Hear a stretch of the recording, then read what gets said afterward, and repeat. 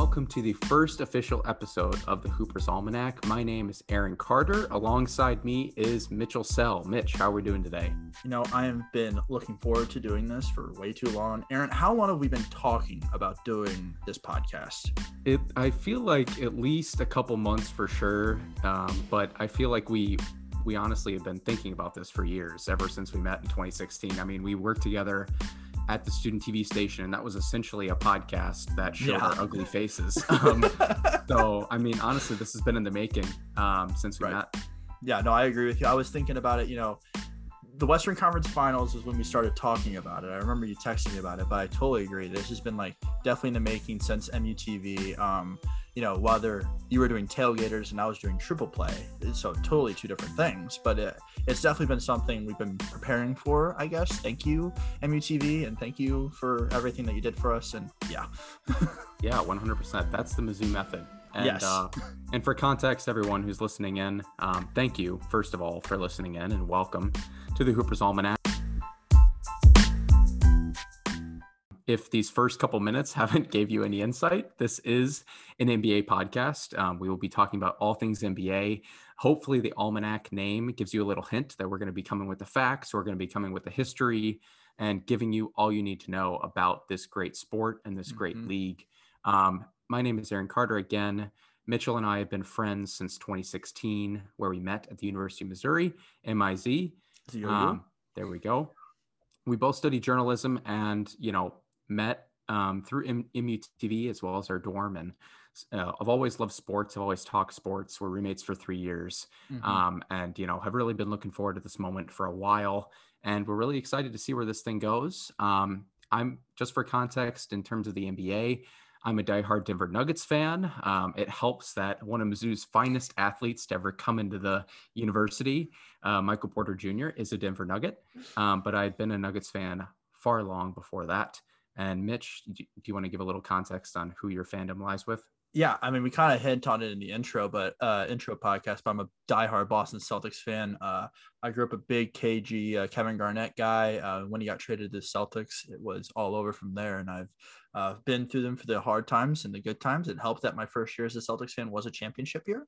And ever since then, it's been a major letdown. And so it's helped that, like Aaron, he had a Mizzou guy go to Denver. I had a St. Louis guy, being from St. Louis guy, go to Boston. So Jason Tatum, I love you. And whenever you want to hang out, I'm here for you.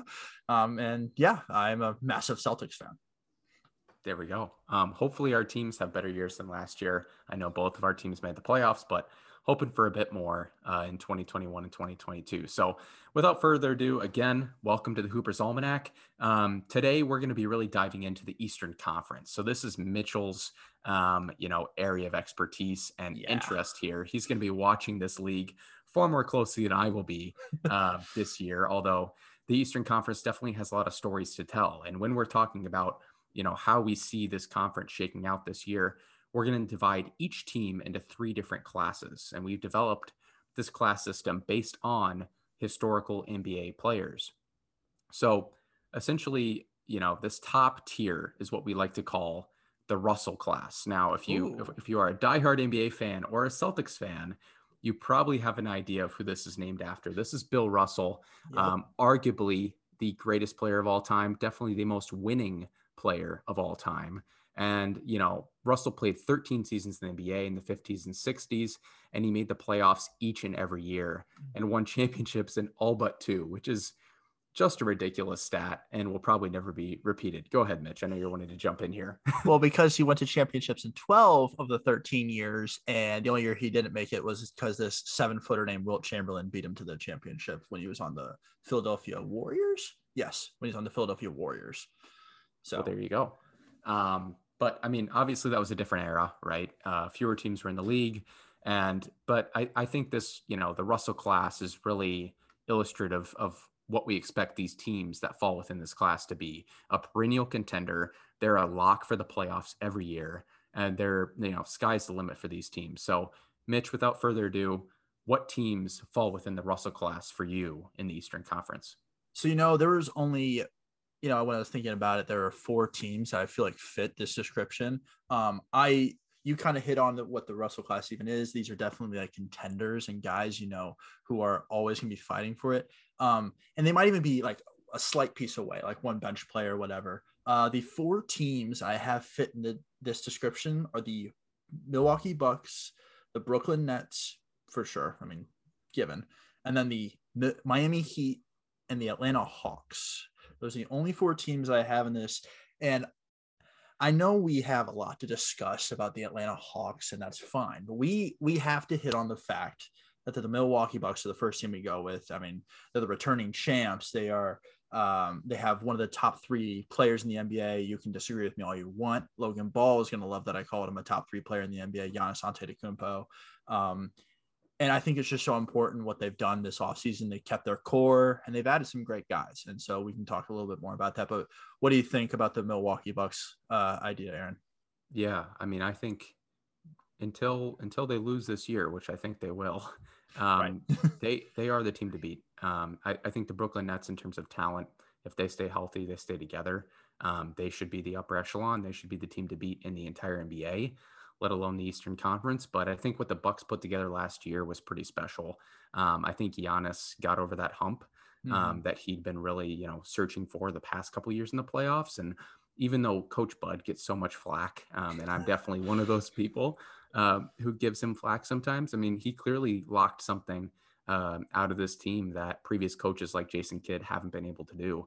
And the fact that guys like Bobby Portis and others, agreed to come back to this team shows that they actually care and they have a culture. And Drew Holiday and Chris Middleton are great complementary pieces. So I think this team definitely deserves to be in the Russell class and wouldn't argue otherwise. Yeah. And, like I said, they kept most of its core. The only 2 guys they lost are PJ Tucker, which that is a significant loss. I mean, the fact that he was guarding KD the entire Nets series, which is tough. And then the other guy they lost is Bryn Forbes. Talk what you want about Bryn Forbes. I mean, he had great shooting performances like early on in the playoffs. He kind of disappeared in the finals, but it's what it is. I like the pickups they got. Not a lot of guys are going to like Rodney Hood. I think he's a solid wing. I think he is. And, he's a good backup for Chris Middleton. I like Grayson Allen as a backup 2 guard. Too. And it's just what it is. I don't like Semi Ojeleye, but I wonder why, Mitch. I wonder why. Is that deep seated, or did that just like come up in the offseason? In every way possible. I just don't like the man. But whatever you say, I mean, he's a great 3rd string 4. And so I don't think he'll get much playing time, but whenever guys get in foul trouble, guys get hurt, welcome to the NBA, he will be fine to put into the team and just like to plug and play. I like their starting lineup still too, with Drew, Dante DiVincenzo whenever he's healthy. I like Chris Middleton. I like Giannis, and they keep Brooke Lopez. And it's just a solid team, and it's just hard to beat. But yeah, then there's the Nets. The Brooklyn Nets is just the 2nd team. It's the other team that's in the true upper echelon. That's almost undisputed. Should be in the Russell class. I believe it is the best big 3 in the NBA. That's really hard to beat. And then, its bench is cracked. I mean, oh my gosh. I mean, talk about veterans in Paul Millsap and Patty Mills. They are 50 years old, but they're great. And I like them a lot. And James Johnson is literally out there just to, get in fights whenever KD needs someone to. I love it. And Blake. I mean, Blake was getting feisty too in the playoffs. I love the energy. And KD is always trying to start something too for some reason. Right. But he's trying to play it off like he's cooler than everybody, which he is. He is. But yeah, I mean, I totally agree. I think the Nets I think that the team to beat if they stay healthy. I think the bench is a huge part of it because last year they were so top heavy, and they still are. I mean, there's no other way to construct the roster with those 3 guys. But I think even through the draft, they did a lot of good stuff in terms of scorers, and they got the big guy out of North Carolina, I believe. So yeah, I think they're going to be good, and I like Steve Nash as a head coach too. I think he's good. I do too. And then they got Nicholas Claxton still to come off the bench. I know he's been very highly talked about. And they also got LaMarcus Aldridge, which is, the fact that he's coming out of retirement to just come back and play for this team. I mean, it shows that he really liked playing for them whenever he was healthy enough to play. I'm also excited just to see if he can keep playing because I like Aldridge. But, I think they're, like you said, I think the main key to this team, because I don't think they'll be the 1 seed, because they're going to have a bunch of games where guys are going to sit out, and I think guys are going to hurt. I'm using air quotes. Right. But health and COVID is just going to be such an issue with this team, and I feel like they're just not going to be like a 1 seed. They'll fight for like that 2 or 3 seed. But yeah, I think the importance for this team is if it stays sane and it stays healthy. That's the other thing. And also with just the whole drama that has been the past few weeks. I mean, for context, we're recording this on October 2nd. The last week of NBA media has all been about vaccination status. Right. And, it's a big question this year for the league. And one of the biggest standouts and the top players is Kyrie Irving. And, the league has said you're not allowed to play if you're unvaccinated in the states where you're required to have a vaccination. And New York is one of those states, or New York City is one of those cities. Right. So if he can't play half the games, right, that severely reduces their potential in the regular season and the playoffs. If that rule holds up, I have no idea. I can't imagine that they would hold him out of the playoffs. They'd figure something out. But right, I think. Well, so the other thing is he just denied whether or not he was on it. He does not denied whether to say, like, just to put aside to it. But yeah, I agree. It's going to be crazy to see how it all goes down. Plus, I mean, since media day on Tuesday, there has been 5% increase. There was 90% before Tuesday. Now it's at 95% vaccination rate in the entire NBA players, which is crazy number of increase. But anyways, the third team on this list is the Miami Heat. I love their additions. I love it. I love Kyle Lowry over Goran Dragic in every way possible. I love PJ Tucker edition, and I like Dwayne Dedman. I like him. I don't love him. I just like him. He is my Aaron will only get this reference, and maybe Cullen. He is my Tiago Splitter of this team. He is a great, I think, Precious Achiuwa was a good backup for them last year, but if you're trying to win a title, you need guys who have been there. You need guys who have been to like the playoffs and have experience, and Dwayne Dedman has experience in the playoffs. So I like their additions. I like them a lot. Yeah. Yeah, I disagree on this one. Okay. Not that I dislike the Miami Heat. I just think they're better served for the next class that we're going to get to. I think the couple years ago when they made the finals in the bubble, I think that was just a weird year. And the thing that really carried over in that tough environment was their culture. And they have such a clear, like, close-knit group identity.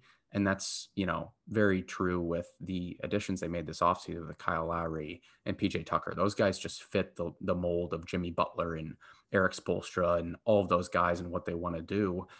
So I think this is a very good team. I think they're going to be a top 4 team in the East, no doubt. But do I think that they have the talent to beat the Bucks or the Nets or the other team that you mentioned in this class? I honestly don't think so. I just think on the offensive end of the ball, they still have limitations. I think Goran Dragic's a really good offensive player. He was great in the bubble run. He was pretty good last year against the Bucks when they seemingly couldn't get anything going. I like Kyle Lowry a lot. He's a great player, great leader, but he's getting older, and I think his offensive upside is lower than Dragic's is, even at this point. And Butler, isn't a proven shooter. He's a great player, but I don't trust him getting 30 a night in the playoffs. So I still put them a step below, but totally understand where you're coming from. Yeah. So here's the other piece we're just not even talking about is Victor Oladipo is still on this basketball team. But the issue being, when the heck does he come back is the issue, because I've heard anything, man, he could be back as early as February. I mean, as early as December or as late as February. And so he's not like an incredible offensive talent by any means. I mean, he had the great year in Indiana, the one good year, and then he was like, Yeah, I mean, it's also when he comes back, like you said, but who is he? At this point? I mean, I think last year's he showed promise actually in Houston. I mean, he was getting 20 a night for a couple weeks stretch there, albeit it was in Houston. Like, they didn't when they had no one, many options. But I mean, he was scoring. So I mean, if he's asked to get 15 off the bench, like, I think that's pretty doable for this team. And I still have questions about his, obviously, durability in the NBA, but I think he's, he can't hurt your team. And I think even without him, they're right where they are now. Yeah. And also, I take it to last year being kind of a sophomore slump, but I think Tyler Hero has a bounce back year. I mean, I agree. I think he's such a very good player, and he ruined the Celtics his rookie year in the playoffs. And so I think I take last year as a down year, kind of getting adjusted. I think everyone was kind of still a little slow to get back to the season without knowing like when exactly the season was going to start. So I think he comes back with a little more like chip on his shoulder, even though he's got one of the biggest chips on his shoulder in the entire NBA. I think he comes out with a nice little boulder sized chip on his shoulder, and There we then go. he carry, because I don't think he'll start. I think he'll be their sixth man. I think Duncan Robinson's still planning on starting, according to ESPN. That's what it is. But yeah. Anyways, the final team in the Russell division is the Atlanta Hawks, and Aaron knows my disdain for the Atlanta Hawks. He knows my disdain for one man on the Atlanta Hawks, and that man is Trae Young. I don't like Trae Young. I don't like his playing style, but I have to admit, he's a top 25 player in the NBA. And it hurts me to say that with every inch of my body. 25 is a pretty low bar. I feel like I would argue top 15. It's definitely top 15, but I'm saying top 25. Just let me have this one, please. I think he's top 25. I think he's top 15. I'm just sticking to top 25 because that's just as much as I can give him right now. I also, as long the key to this entire thing, as long as Solomon Hill does not start a basketball game for this team, they'll be fine. I mean, the man was starting playoff games. That cannot be happening if you're the Atlanta Hawks. I mean, you have to start at least either Herter or Bogdanovich in that spot. I know Bogdanovich will probably start alongside Trae Young as like the 2, but Herter has to start at the 3 if that's going to happen, or even Cam Reddish, or with DeAndre Hunter is back. Give me DeAndre Hunter every day of the week before you give me Solomon Hill, because I just don't know. That's just not going to be the key to them being a Russell division or a contender. So yeah. I actually had them in this division as well. Okay. Or class rather. I think the Hawks, I mean, they made the Eastern Conference Finals last year. I argue they were in a position to beat the Bucks if Trae Young didn't get hurt. Mm-hmm. I think they were the better team early in that series before he got hurt. I agree with you on some of the Trae Young antics and the foul draws and all of that stuff. But at the end of the day, he proved a lot, I think, in the playoffs in Madison Square Garden, beating the Sixers on the road in a closeout game. And he had the Bucks in a stranglehold until he got hurt. And he just didn't have the guys around him, with Bogdanovich being hurt as well. I think Hunter was out of that series, right? Yeah. He only played one game the entire playoffs. Right. So, I mean, they were just missing pieces and they were hanging with the best in the East. Now, could they compete with the Nets? I don't think so, but they do have the scoring output to do so against any team in the league, in my opinion. Now, the bench is sort of a question mark. As you said, with Solomon Hill, hopefully he's coming off the bench. They did rid themselves of Tony Snell, which is a great thing. Logan Ball will hate that we're even talking any sort of slander against Tony Snell. Oh, 100%. But I think in general, I think their bigs are good. Capella's solid. Collins is good. Hunter's good. And I think they have great scoring wings. It's just a matter of, can they guard anybody? It seemed like it was just a race to 120 points last year sometimes. And they ran into the Sixers, who struggled to score at times last year in the playoffs, which helped them. The Knicks had huge offensive troubles. And then they ran into the Bucks, who were obviously a better scoring team, and ended up losing the series. But I think that's going to be where they win or lose this season, is going to be on the defensive end of the ball. Well, yeah, and especially when you're throwing Danilo Gallinari at Giannis Antetokounmpo, that's not working in any universe. I also like Gorgie Dang, who's the backup center for the Hawks right now, until Okongwu comes back, which seems like it's going to be a marathon and a half until that man steps back on the floor. But I like him. I also like the DeLon Wright pickup as like a bench guy. I know he's definitely like C+ ceiling, B- maybe. But I think he's solid, especially it's just another guy to throw out there on defense rather than having Lou Williams guard everyone off the bench. So I feel like it's, if you have 2 small guards out there to guard anyone, it's just not going well when you have Lou Williams and Trae Young on the court at the same time. Yeah, I 100% agree. So what other team am I missing from this division, Aaron?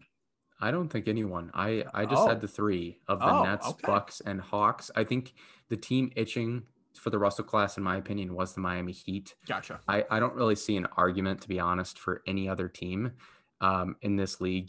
Maybe the Sixers, just because they were the 1 seed last year. You're going to get a few of those, but I think this is going to be a bad year for them for obvious reasons. I mean, Right. just for a culture, from a culture standpoint, the whole Ben Simmons debacle, Embiid's fantastic, but around them, they're really still struggling to find their way. Harris is inconsistent. I found it kind of hilarious how Seth Curry was like their most reliable scorer outside of Embiid last year in the My guy. playoffs. And I think, that's great. Good for him. I love Seth, younger brother mentality, but at the same time, that's a problem. You sort of need a point guard, a facilitator who works well with Embiid, and clearly Simmons is not going to go back there in one piece. So they're definitely going to have to figure some things out. And I don't think they sniffed the Russell class this year. Wait till we get to them in whatever second tier you have waiting for me, because I have my own little spiel I'm going to go on there for them, but it's also following some other things that go on. But I'm ready for your definition of what this second tier is, my friend. Yes, let's move on. Thank you to the Russell class, and we look forward to watching your dominance this year for those 3 or 4 teams. So we're moving on to the second class here. Here are going to be teams that we think are really exciting. They're going to be talented, but we don't necessarily think they pose a serious threat to win a title. These teams are thought of as playoff teams, but may not necessarily be guarantees to the playoff. They may be, right around the 8-9 play-in game scenario. And these are going to be the teams that fall within the McGrady class. Now, Mitch, I think you know who this is. Tracy McGrady. I like it. Tracy McGrady played from 1997 to 2013, 16 years. And he made the playoffs only 9 times in 16 years. Now, Mitch, a little quick point of trivia here for you. Here at the Hoopers Almanac, we do our best to, support the history of this league. Of course. How many times do you think Tracy McGrady made it past the first round in his 9 years, in his 9 playoff appearances in the NBA? So if I remember correctly, the man he was with the Spurs one year when they made like a deep run. And I want to say that was maybe the one time he ever made it like past the first round.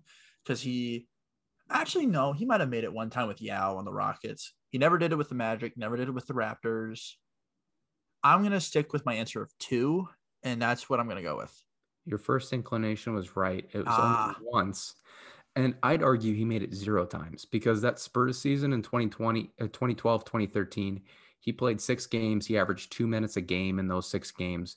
It was the last year of his career. He actually wasn't even in the NBA for that regular season. He was playing in China. Right. For at least half the year, I think a majority of the year. When I looked his stats up, it didn't show anything except for the playoffs. So I think Greg Popovich straight up signed him like right before the playoffs. I need to do some more digging on that. But in his 9 years that he went to the playoffs, he lost in the first round 8 times, was swept once. Now, he had a few heartbreaking 7-game series losses and 3 straight playoff trips. But this is just a great player. One of the most talented scorers in our generation, I'd say. I grew up watching his highlights, knew who he was, loved watching him. Obviously, had that iconic comeback within like 15 seconds, scored 11 points or whatever it was. But he never sniffed a title, at least meaningfully when he was playing actual minutes. And obviously, that Spurs year was the Ray Allen shot in Game 6. So they didn't win that year either. So Tracy McGrady never won an NBA Finals. Never sniffed it as an actual contributor. And I honestly think that these teams are the ones who fall within the McGrady class. Now, they're talented. They're good teams, but we don't think they're going to sniff the title this year. Mitch, who falls within the McGrady class this year in the East? So the first team I have is my own team, the Boston Celtics. I love this team with all my heart and soul, and I know that. But Aaron also knows how much of a pessimist I am about this team. This is probably the most optimistic I've been about this team since Kyrie Irving and Gordon Hayward joined the team. Now let's talk about how well that went the first year. Gordon Hayward snaps his ankle in the first 3 minutes of the season. So I say that with a grain of salt, ladies and gentlemen. Jason Tatum and Jaylen Brown are the second best young duo in the NBA. They're only behind Aaron Carter's Jamal Murray and Nikola Jokic. That is the only 2 guys that I believe are ahead of them. I think Jason Tatum and Jaylen Brown are the best young wing combo in the NBA, clearly. But I I like them a lot. I mean, both were all-stars last year. I think they keep building off that. They confused the bejesus out of me when they signed Al Horford, when they traded for Al Horford and they brought back Enes Kanter. Did we not learn the deficiencies of Enes Kanter on the defense whenever he was on this team, how badly he is at pick and roll defense? Did we not learn that Al Horford is also 45 years old and has the no athletic ability at this point? Then again, I've heard that he's done great workouts. Great. I've seen Ben Simmons hit 3-pointers in workouts. Cool. But I also think Schroeder and Richardson were a major gift to this team. As much as people give, I want to say Jason Richardson every time. It's Josh Richardson. As much as Josh Richardson got crap for his year last year at the Mavericks, I think it was just a bad situation. I mean, he was the main ball handler off of that bench squad. And so I think it's a much better situation. I think it's going to be definitely more of a Miami kind of thing. He's not going to be the main guy off the bench that controls the ball, especially if what I'm hearing is true, that Schroeder's coming off the bench with him, which I like sometimes. But I like them as like a gift to this team. So the other teams I also have in this are the Philadelphia 76ers, like we talked about. I have the Chicago Bulls. I have the Indiana Pacers, the Charlotte Hornets, and the Washington Wizards. So I have 7 teams in this division, the McGrady division. And so I kind of already talked about the Celtics, Aaron. So what are your initial thoughts about the Celtics? Yeah, I mean, I agree with you. I think in terms of their top talent, they should be able to compete with the top teams. It's just a matter of what did they get out of Schroeder? What do they get out of their other guys this year? Is Horford actually alive? All of these are very important questions. How well does the new coach do? That's a big question as well. Yeah. That's, Brad Stevens is in the organization still, which is great to have that continuity. But I do think, there's going to be some learning curves in terms of how vocal he is. Jason Tatum is only known Brad Stevens, right, in the NBA, same with Jaylen Brown, I believe. So that's new. Marcus Smart, is he going to actually perform well this year? I know there were lots of trade talks for him. So, I think they should be a top 5 seed in the East. That's my expectation. They ended up 6 or 7 last year. Yeah. 7th seed. And I mean, a lot of that was due to injuries. Jaylen Brown obviously was all sorts of injured last year, unfortunately. Right. And Jason Tatum really stepped up. I think he showed a lot, but is he going to be able to score 45 or 50 in a meaningful game? Not in the first round. That's a big question for me still. And just pure ball movement. They do a lot of iso ball. So I think that's a big question for me. But in terms of the rest of the class that you listed, Mitch, in the McGrady class, I obviously have the Heat in here. So that's an extra team I had on my end. But I also thought you left out the New York Knicks. You did not say the New York Knicks, correct? If I didn't, I meant to add them to my list, but they are on this list. I apologize. Don't you worry, Knicks fans. They are here, and they are. I also kind of did it. So what I did was I kind of ranked them in the order of where I think they'll like end up in the standings too. So I have them. I have the Celtics as a 5 seed, the 5 seed in the East. So I definitely agree with you. They end up as like kind of a 5 seed to these guys, and I think, I think that's their definite ceiling, 5 or 4 seed, but their floor, I still think they make the playoffs. It's just like whether it's a play-in tournament at like the 8th or 9th seed it's just where I think their floor is. Yeah, I agree. Just to touch on 1 or 2 of these other teams, Mitch, any other teams that stand out to you? I mean, we can talk about the Sixers here. I feel like they're just a huge topic of conversation, and typically coming off of a year in which you're the number 1 seed and you're not expected to compete for a title is pretty surprising. I feel like it's unheard of. I don't remember many other teams that's happened with in the past few years. But what do you think about the Sixers this year? I mean, we obviously know the whole Ben Simmons thing, but outside of that, what are your expectations for them this year? My biggest thing for them is how good is Matisse Thybulle going to be for them this year? I'd say the one thing the Sixers have struggled with since like Brett Brown was their head coach was kind of player development. The only guy you've seen grow is their superstar Joel Embiid. Everyone else on that team has not like had a major growing moment, as seen with Ben Simmons, as seen kind of with Matisse Thybulle, and with how Markelle Fultz did clearly there. I think, if Matisse Thybulle can grow into the player I think he can be, which is a solid younger of what Danny Green used to be, like a younger version of what Danny Green used to be when he was on the Spurs, like like defends the crap out of you and will hit a 3 in your face like no tomorrow. I feel like that's just like I feel like that's the guy you got to be focused on. But like you said, man, I mean, it's hard to really guess what this team's going to be until they trade Ben Simmons, which is just its whole debacle in itself, because it's like Ben Simmons wants to go to these certain teams. Well, those certain teams can't offer what the Sixers are wanting to have for Ben Simmons. And it's just like, oh, cool. So then let's resort to the other 3 teams that actually want Ben Simmons, but we don't. It's just a whole thing, and it goes back and forth. Right. And I think this team truly goes. I mean, it truly just depends. I mean, it could jump to a Russell class team if they were to get a guy like CJ McCollum out of Portland, or if they got Damian Lillard, or if they did some weird move with Minnesota, maybe. But like Minnesota doesn't want to give up anyone good, which is clearly what the Sixers would need.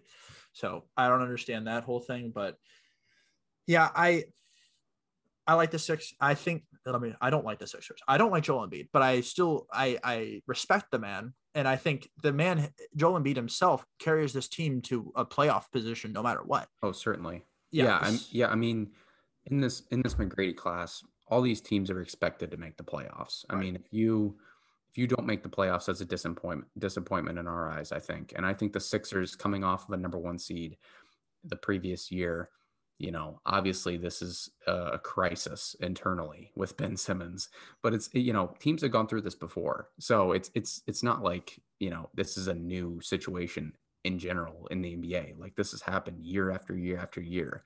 So I think they're just going to have to navigate it. Doc Rivers is a veteran head coach. He's dealt with big personalities. He should be able to figure this out.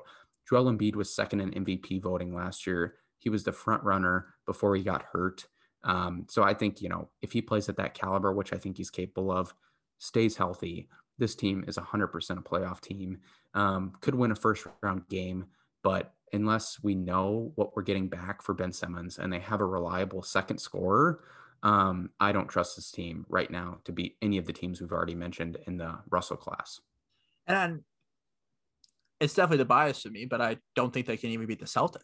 I mean, and even the Miami Heat, who you have down in this McGrady class, but I think is in the Russell class, but I think they can't even beat the Miami Heat with the team they have right now. Yeah, I'd agree. It's tough. But one team I think can also beat them, the Chicago Bulls. Interesting. My hometown, Chicago Bulls. Well, your current hometown, Aaron. We all know the the Iowa has no basketball team, but we'll let you have the Bulls for right now. Right. I love their moves. I wish the Celtics would have got Lonzo Ball, but I'll deal with the mid-level we're paying for Dennis Schroeder. I like Lonzo Ball. I like them getting DeMar DeRozan. I love their offense as a starting crew.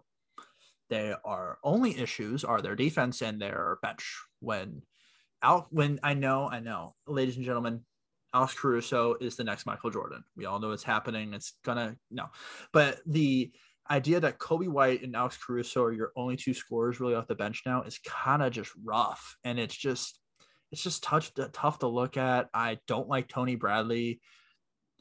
That's all I really have to say about that. But I mean, I just think they have so many offensive playmakers that their offense, whenever they have their starting core group, is just going to be solid.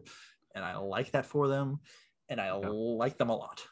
Well, I do too. And that's not just my only hometown bias here. I think there's a lot of energy. Caruso's asking where he can walk his dog. What's a good lunch spot? Right. Like, I'm seeing it on Twitter. It's just hilarious. There's so much love for Caruso. And I honestly think, you know, part of it's just because he's a white guy that's really athletic. And that's rare in this sport. Yes. So good for him. But, you know, he's actually, I would say, a great defender. He's definitely an above average defender. He was the best defender on the Lakers last year, and they're going to need him to come off the bench and guard. But my biggest thing is they need Zach LaVine to take the next step. Oh, yeah. And not in terms of scoring. He's already a top scorer in the league, but we need him on the defensive end. I mean, when they went over to the Olympics this year, I mean, he was locking down everybody. He was their best defender outside of Draymond Green. I mean, he was playing so great, and they needed that because Damian Lillard, KD, none of those guys are guarding anybody. And I think that's what he has to realize on this team too. Like, DeMar DeRozan, Lonzo Ball, they aren't the best defensive players. I like Patrick Williams a lot. Oh yeah. I think he gives them a lot on both sides of the ball, lots of gritty play, defense, rebounding. Doesn't shoot a lot, which I like also, but I think he's going to grow into more of a scorer this year. But this team is kind of like how I said the Hawks are. It's going to be a race to 120 points, and until they prove it to me on the defensive side of the ball, they're just going to be out in transition. Billy Donovan's going to have to do some magic in terms of lineups, situational substitutions on the defensive end in late games, because we saw what Lonzo sort of had some lapses last year in late games. I think they got beat by the Knicks on a game-winning 3 when they were up by 10 with a minute left. Right. And, how much is that Stan Van Gundy versus Lonzo and the rest of that team and the Pelicans? But I'd say Stan Van Gundy most of it. I would agree, but Lonzo was the guy out there. So I Yeah. think, there's some credibility to him as well there, some responsibility to him. So I think they're going to have to play defense. And it's not going to be a cakewalk in this conference. I think they should make the playoffs, but they sort of fell off last year after some expected them to make a run. So I think Zach LaVine's got to take the next step. Billy Donovan's got to prove he's a good NBA head coach. I think he's been very average so far. And we'll see where it goes, but hoping the best for the Bulls.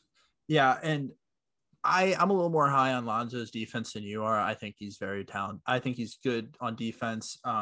Patrick Williams and him are going to just be the only 2 guys really on defense, unless, like you said, Zach LaVine decides to, start stepping up.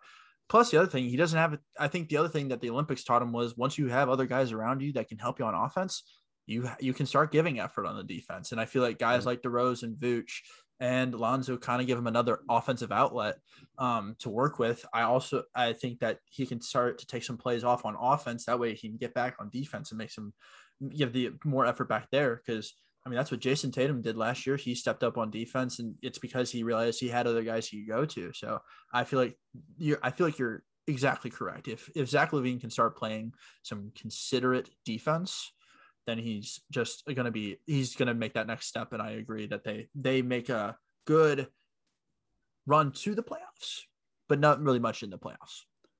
Right. Yeah. All right. So we talked about the Sixers. We talked about the Celtics, shortly the Knicks and the Bulls. Do you want to talk about the other teams? I think you mentioned the Hornets, the Pacers, anybody else?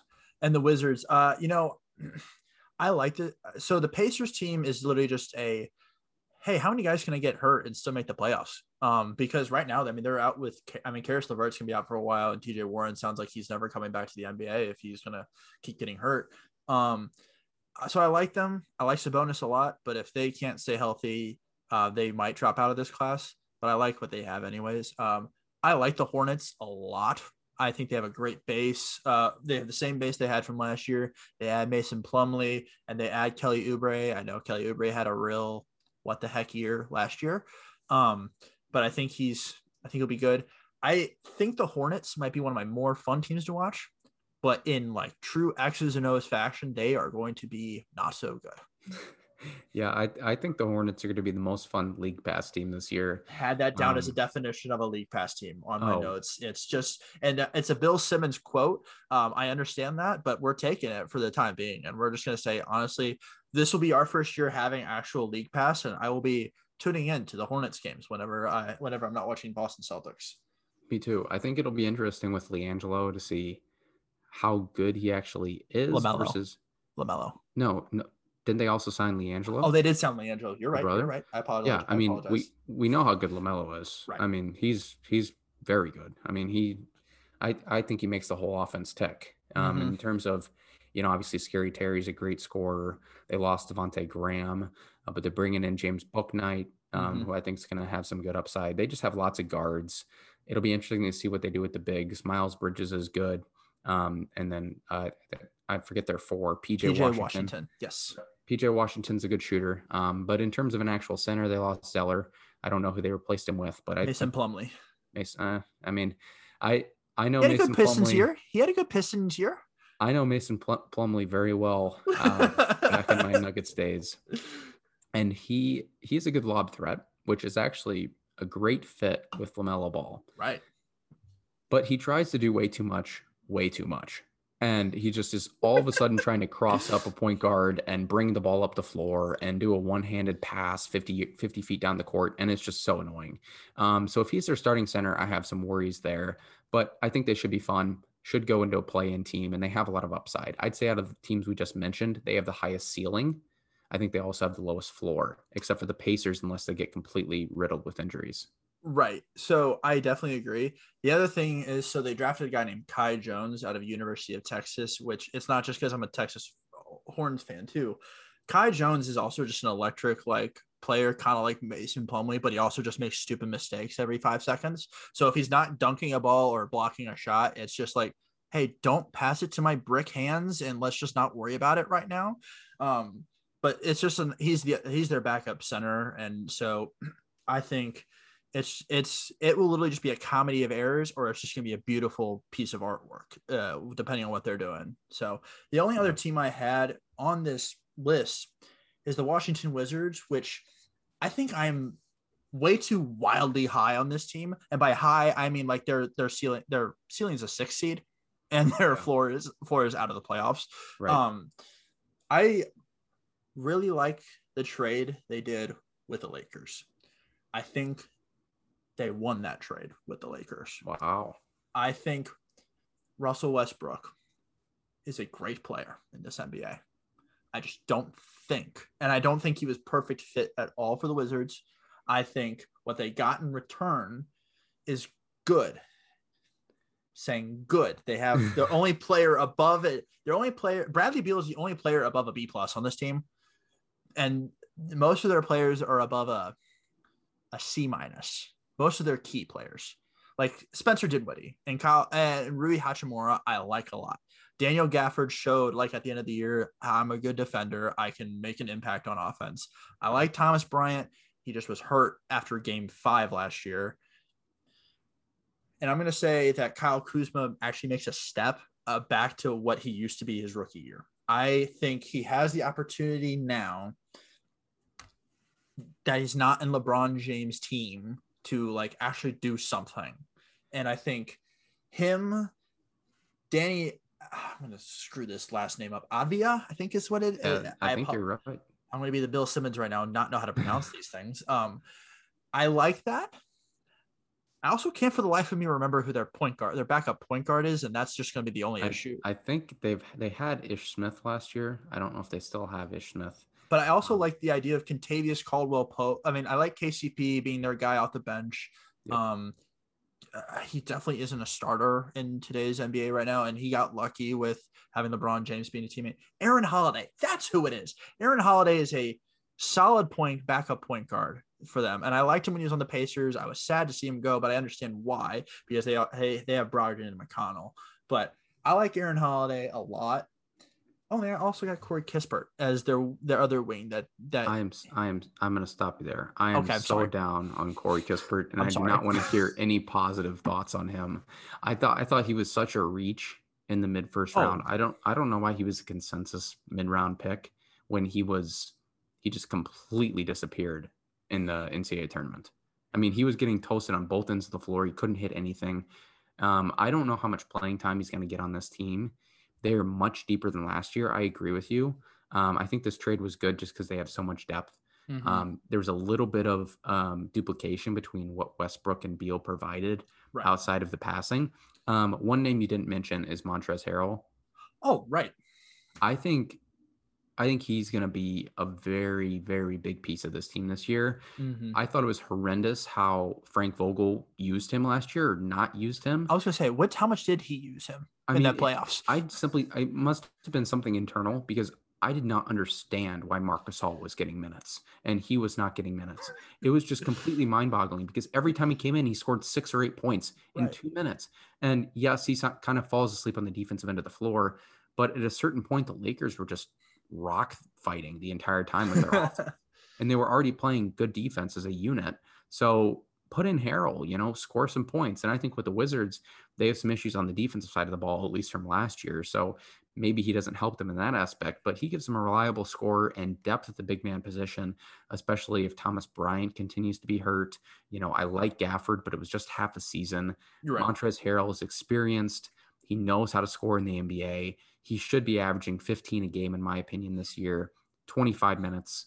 I think he's going to be really good for this team. And I think it's going to be all about chemistry. I think they're just a lot of weird pieces, and we're going to figure out how they fit together. You are so I, right. I think they could finish 13th in the East. I think they could be the 6th seed, like you said. So it'll be really interesting to see what they do. I think that's a great I think that's a great point. That they could be a 13 seed or a 6 seed. They literally remind me of like that starter pack you get with like your My Team on 2K. I mean, Yes. this the pieces they have. It's just like this is all you. Hey, run with it. Go.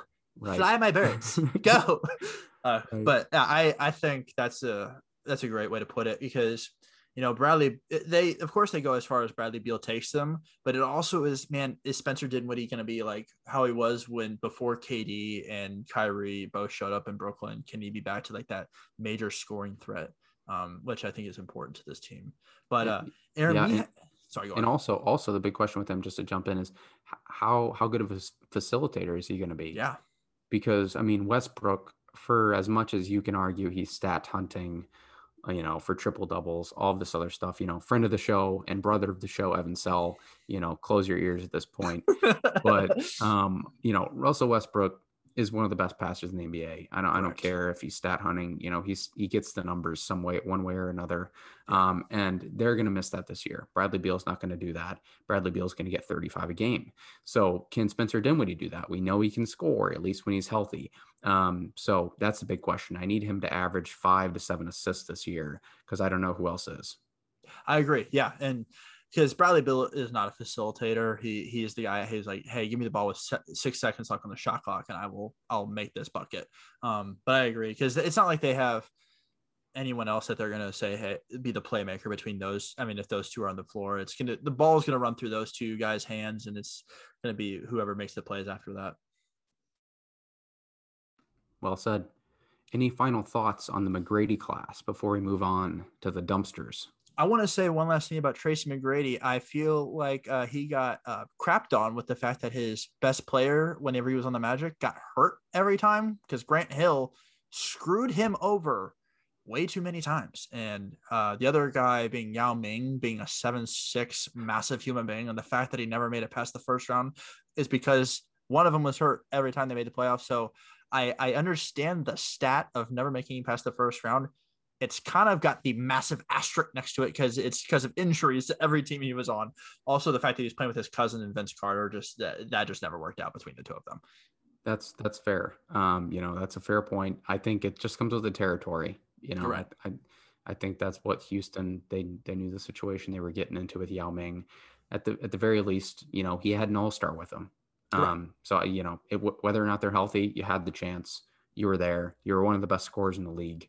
You got the job done once, and you really didn't even get the job done once. You were not a part of the job. You were that person on the group project that said, "Hey, everyone, do your thing. I'm just going to sit over here and diddle down over here." Right, which is not Mitchell Sell, for clarification. Mitchell's always taking the lead on group projects. I'm not taking the lead in any sort of thing. I'm just here to how I describe myself in a group setting is this: I'm your utility man. I will be your Tommy Edmond of your team, and I will fill in at third base if you need me to. That's I will baseball, play. Mitch. Right. This is a basketball podcast. Shoot, you're right. I will be your seventh man. I will take the charge if you want me to. I will stand down low and trip the guy if you want me to and start a fight with someone. Basically, he's saying he's your Marcus Smart, without most of the problems, I would say. So, I'm still the Marcus Smart or the Grayson Allen, whichever one you want to go with. There we go. A good man to have on your team, nonetheless. So that wraps the McGrady class. Now, on to the final class here. These are going to be teams that have some young talent. They're going to show some promise this year potentially, but they're never really going to even think about making it to the playoffs. The teams in this class are basically can be defined by the classic Moneyball adage. There's 50 feet of crap, and then there's us. There are some players in this class that may just be hoping for a productive career after basketball as well. They may just be, mailing it in at this point. And that is why they are named the Kellogg class after Kellogg, the famous CBS basketball announcer. You'll see him in March and April every year. Now, no disrespect to Clark, but Clark never made the playoffs. Clark was a highly touted NBA draft pick. He was the 8th overall draft pick in 1982. He actually made Rookie of the Year with the Pacers, but he only played for 5 years. Now, he experienced a litany of injuries, but he played for 5 years, didn't make the playoffs, but has had a really good, successful career. Now, what we're saying about the teams and players in this league, just because you're not a good player or not a good team right now, doesn't mean we don't like you or that you can't have success after basketball. Go be Clark Kellogg, and you fall within this class. So, Mitch, these teams aren't going to make it to the playoffs. We respect them, but they're not going to make it this year. What teams are they in the Eastern Conference? So there's 4 teams. I mean, if you do the math, there's only the last 4 teams that we haven't said. First team is the Toronto Raptors. The other 3 are the Detroit Pistons, the Cleveland Cavaliers, and the Orlando Magic. Word would if you recognize these teams, these are also teams that have the top 5 picks every year in the stupid NBA draft. Oh, I had it last year, the top 5 picks in the NBA draft. So do your deduction there. They're gonna be back there. I feel really disrespectful saying this about the Raptors, but boy, do they suck this year. I mean, I have no faith in this team. Dragic is 500 years old. We talked about it earlier. Kyle Lowry's old, but Dragic is old as well. He's like 36 actually, but he is really old. They also have no center outside of Kem Birch. If that's your starting center, holy crap, what are we doing out here? Chris Boucher should be your starting center, and he's not, and that's just hurtful to everyone involved. Also, their guards are all below the average height of 6'2", and it's just really sucky. I mean, Fred VanVleet, God bless your soul. I know Ben Clanton is listening to it. It's the Rockford man himself, but boy, is he just 6'2" and can't play defense. The one upside about this team, I like their wings. I like Scotty Barnes. I know he wasn't really loved by everyone. I know he wasn't loved as a top 5 pick, but I like him. I like OG Anunoby, Jeff City represent right there. I like Gary Trent. He's much better than his dad, which is also crazy that LeBron James has now gone up against his dad and him now, and it's just owned them both. They just are just not. I think Kyle Lowry just played such a huge factor into this team, and as much as we like to talk about how old he is, man, the heart and soul of this team just left. Also, Pascal Siakam has one move still, and it's the spin to the basket. It doesn't work. When Semi Ojeleye is stopping your butt, it doesn't work out. Yeah, I think this is maybe one of the more shocking placements of these teams in these classes. Now, yeah. I put them here as well, but I think cool. the fact that we put them here, it says a lot about where they are as an organization, considering they arguably have the best coach in the NBA. They won an NBA championship 2 or 3 years ago, 3 years ago. 3 years ago. So, I mean, that's pretty shocking on the face of it. And Pascal Siakam was thought to be, this up and coming player. He's completely plateaued until we see otherwise. They traded away their heart and souls being DeMar DeRozan and Kyle Lowry. Right. Kawhi experiment failed. Serge Ibaka went with Kawhi. For some reason, they're friends. So it's just a mess. And, I feel really bad for the Raptors because I like their culture. It sucks because we're, disparaging an entire country here. Canada gets one team. Right. And they just suck. So that's just terrible. And I mean, honestly, they should have been in the McGrady class just for the fact that they're Tracy McGrady. Right. But I mean, I would be shocked if they got more than 35 wins this year. That might be pushing it even. Yeah. I mean, that's going to be dang near 500. So yeah, I completely agree. What about these other teams, Mitch, before we move? Any other thoughts on the Raptors here before we move on? There's not a lot to say. Great things about the Raptors. I've gone on my own little spiel about them, but I mean, the only way this team makes it to that McGrady class is if Pascal Siakam makes this jump that everyone's been really hoping for. I mean, the man has made jumps and leaps already into his career. I think we've already hit on it though. I feel like he's hit that, man, here's my peak. I hit it young, but I made my jumps early. And man, if he can get a consistent shot or at least just come up with a different move. I mean, I know everyone talks about it on Twitter and Instagram and Snapchat and Tumblr and everything. It's just man, stop spinning. Everyone on YouTube already knows it. Yeah, I mean it's an easy read, Dr. Seuss right there. So, You're right. I quick question, Mitch. I mean, it's since there's not much to talk about with these teams in terms of actual potential this year, I'll be interested to hear on what the potential is for these top draftees. Now, you mentioned these teams were top in the draft this past year. So the Detroit Pistons, number one overall pick with Cade Cunningham, obviously Evan Mobley in Cleveland. You had Jalen Suggs and Franz Wagner in Orlando, and then Scotty Barnes in Toronto. Out of these four teams, which player that was drafted high has the best rookie year in your opinion? So I think it's Cade Cunningham. But I also think, and this is another team I know it's going to be, I think this is not as bold, but I think it's a semi-bold. I think the Pistons, if Cade Cunningham is just like such an impact player, I think they make it to that McGrady class. I like their team. Their whole starting lineup is under the age of 27. I mean, it's crazy. I mean, you got Killian Hayes. He was hurt all last year, guys. And I know there's a lot of like maybe things about him. Like he could be good. He could be just awful. But I like him. I'm very high on Sadiq Bey. I like his potential. He really proved himself last year. Isaiah Stewart is just a dog at rebounding, and hurting people's souls in the paint. And Jeremy Grant, I mean, Aaron, you're a big Nuggets guy and you loved him when he was on the Nuggets. And I've liked Jeremy Grant since he's been in the NBA. I think he made a great leap last year, but I understand he also understands his actual role in the NBA. He understands he's not the number one guy. He understands he's like, hey, Cade, you be your dude. You be you, man. But let me have my time as like your second or third option, and let me do my thing. And I think, man, Cade understands that. I think Killian understands that. I like this Pistons team more than just about any of these bottom feeders down here. And I think Cade kind of like pushes them over to that McGrady class, if anything. I agree. And don't forget the star of this team, Luka Garza, Iowa Hawkeye legend, was the college player of the year last year. Thank you for this. I mean, you knew this was coming, Mitch. I mean, I did. You're right. This is exactly why I asked this question, just so I could talk about Luka Garza. I mean, the disrespect that this man got in the draft still boggles my mind. Now, I get the physical part, but this man worked his ass off and lost weight, is still a great shooter, has great basketball IQ. I think he's going to play a role off the bench for this team. Even in summer league, and obviously we don't want to give too much into summer league here, but I think they had great team chemistry throughout the entire process, and I think there's something to be said for that. It'll be interesting to see when the more veteran guys like Jeremy Grant come back into this team, and now it becomes, a mix of the new and the old, because Jeremy Grant did go there to be the number one guy. And it was such a mess last year with Blake Griffin at the beginning and Mason Plumlee and all of these other guys. But Jeremy Grant's a great player.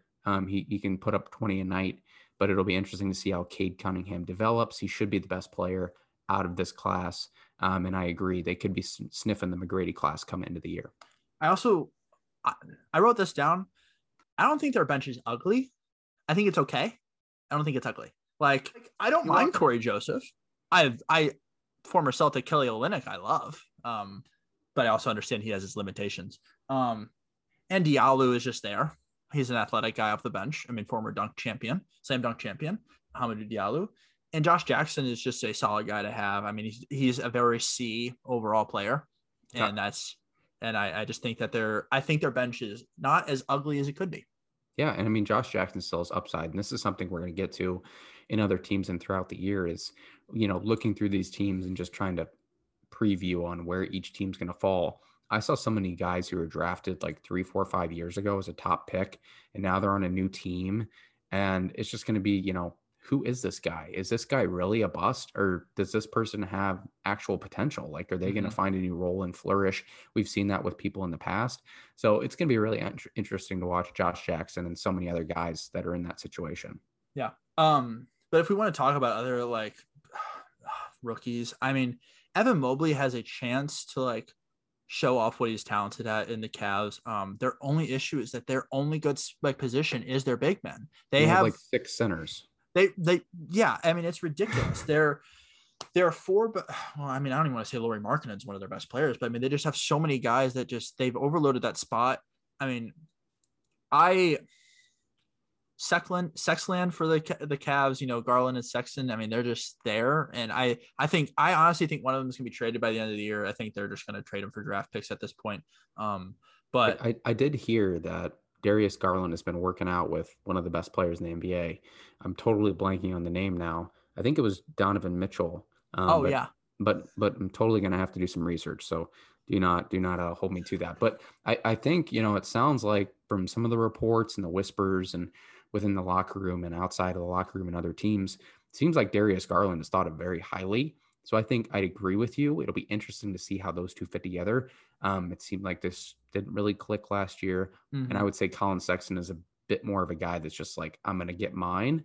And that may not, hold up when it comes to trying to build up Evan Mobley right. and Darius Garland. So, Well, I mean, there was also the reports during the summer that the Heat were going after Colin Sexton. I mean, so it's the bulldog mentality that the Heat have. I feel like that would have been perfect for Colin Sexton if they would have gotten him, but they didn't. So I feel like that's just another thing to just look out for. I feel like they've been rebuilding ever since LeBron left, and even when LeBron left the first time, they were rebuilding again. So I feel like here we are back to step 2 of everything. You get the draft picks that you're going to trade away.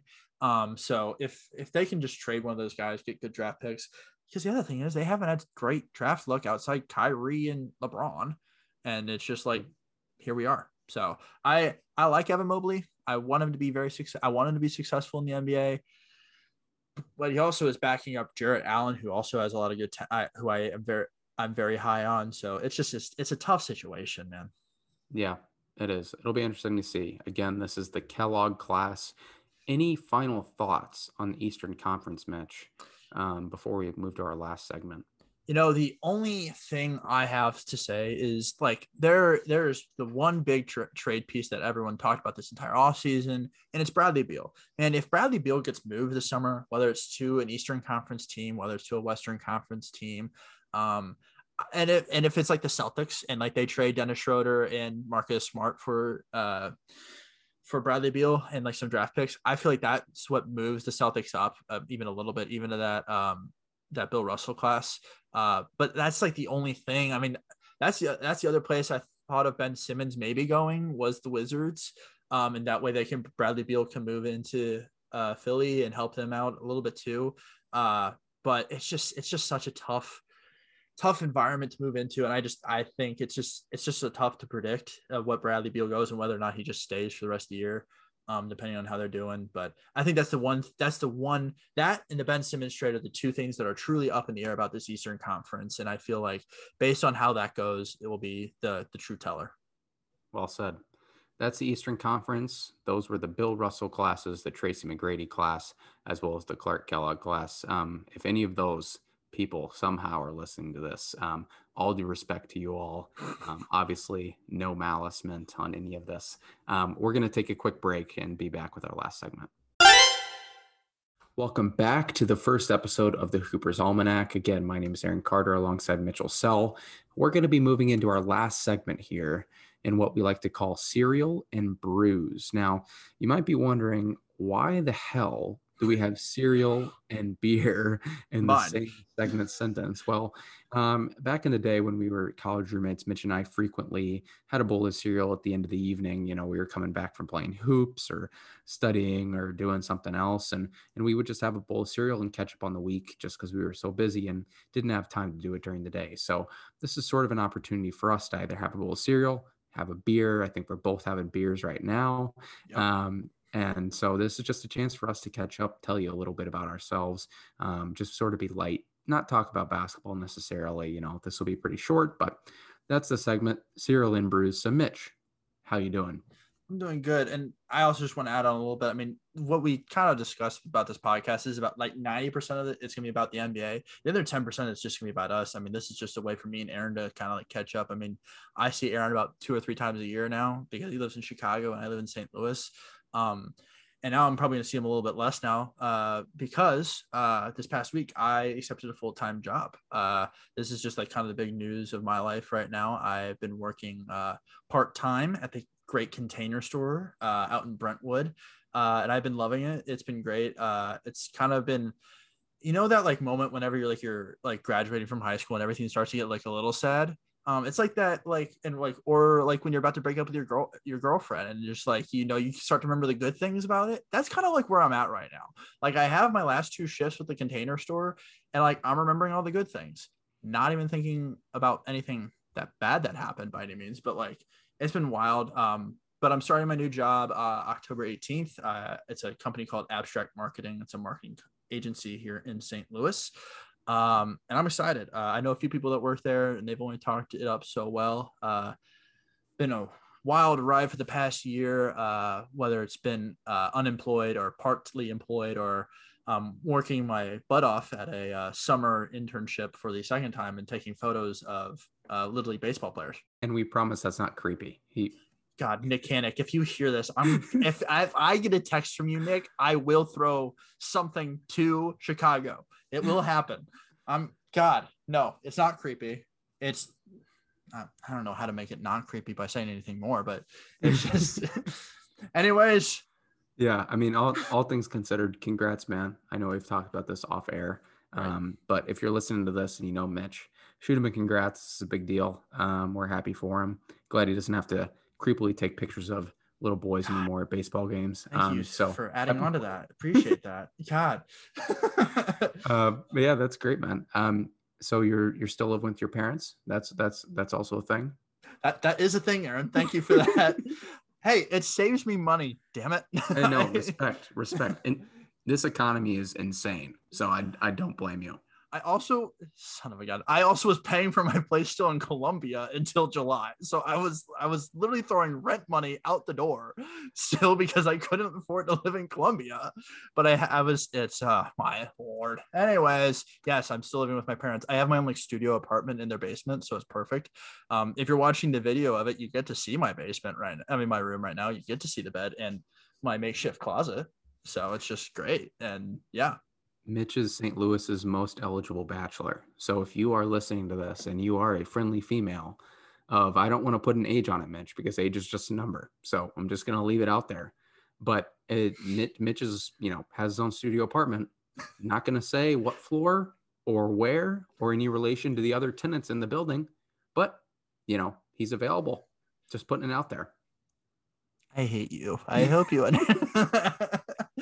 Aaron, get the attention off me. Dang it. What's going on in your life? Yeah. Well, I suppose this is the first time most people are meeting me or meeting my voice. So I'm living currently in Chicago, full-time job.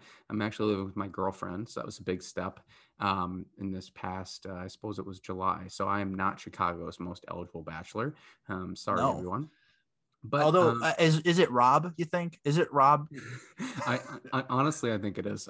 Shout out to Rob Volk. He's certainly a friend of the show and will be a guest of the show coming up here pretty shortly. So get to know his name on Snapchat or whatnot. But yeah, so living in Chicago, Wrigleyville, as a Cardinals fan. So I'm with Mitch spiritually as a Cardinals fan there and cheering them on to the playoffs. I know that's not the NBA, but it is what it is. And yeah, we actually just lost to the Cubs.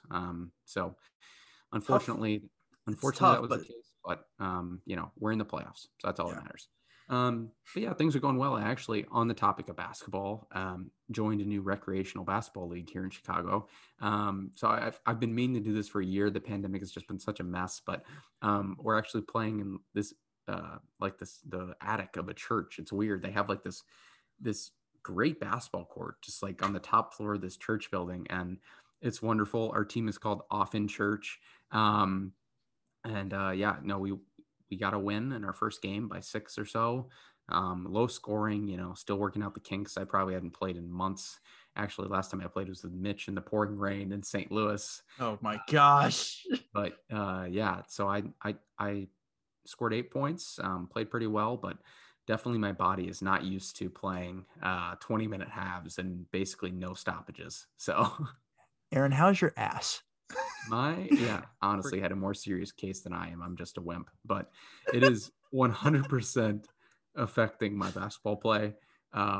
It doesn't help that the games are like 10 at night. So my body clock is just all out of whack, and my butt and other parts of my body are just ready to be sleeping. Right. And I'm clearly not sleeping. So we'll see how it goes. I think there are like 10 games. So we'll see if I make it like 4.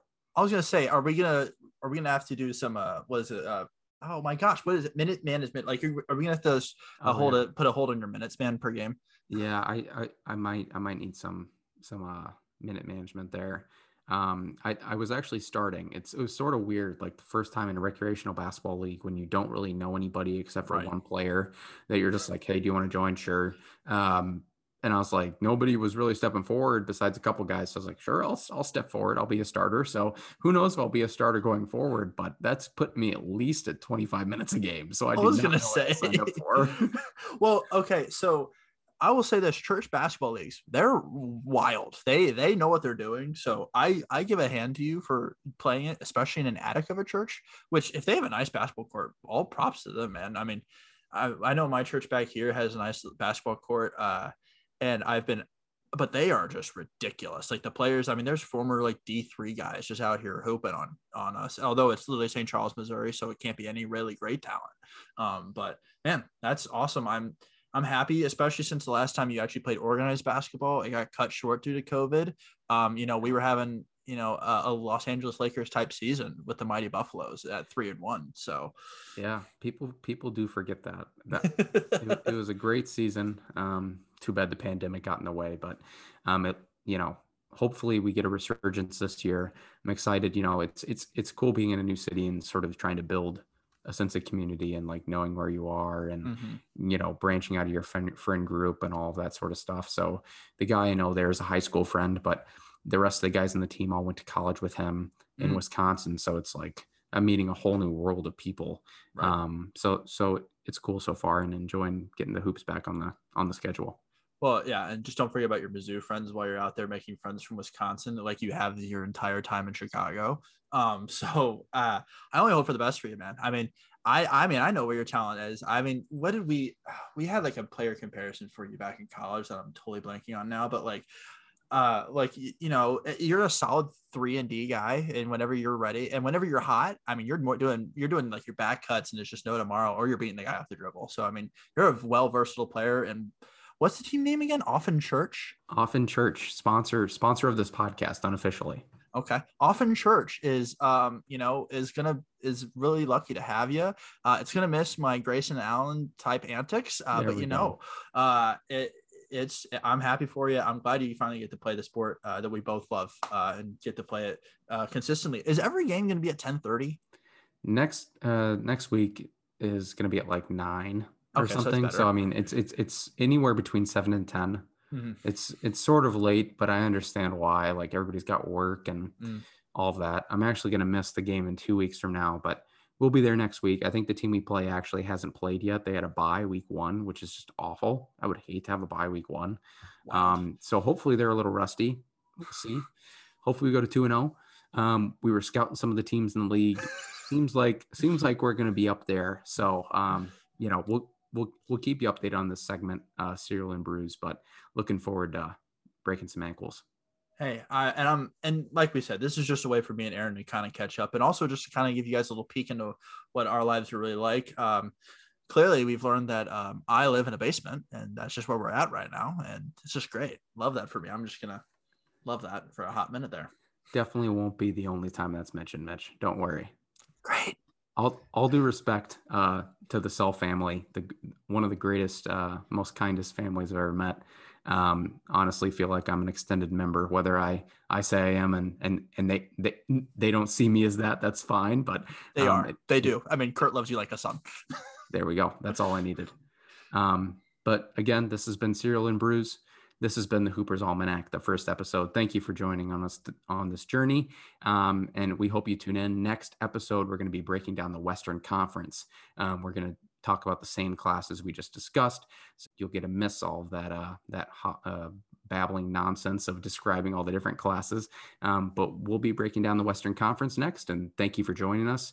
This has been the Hooper's Almanac.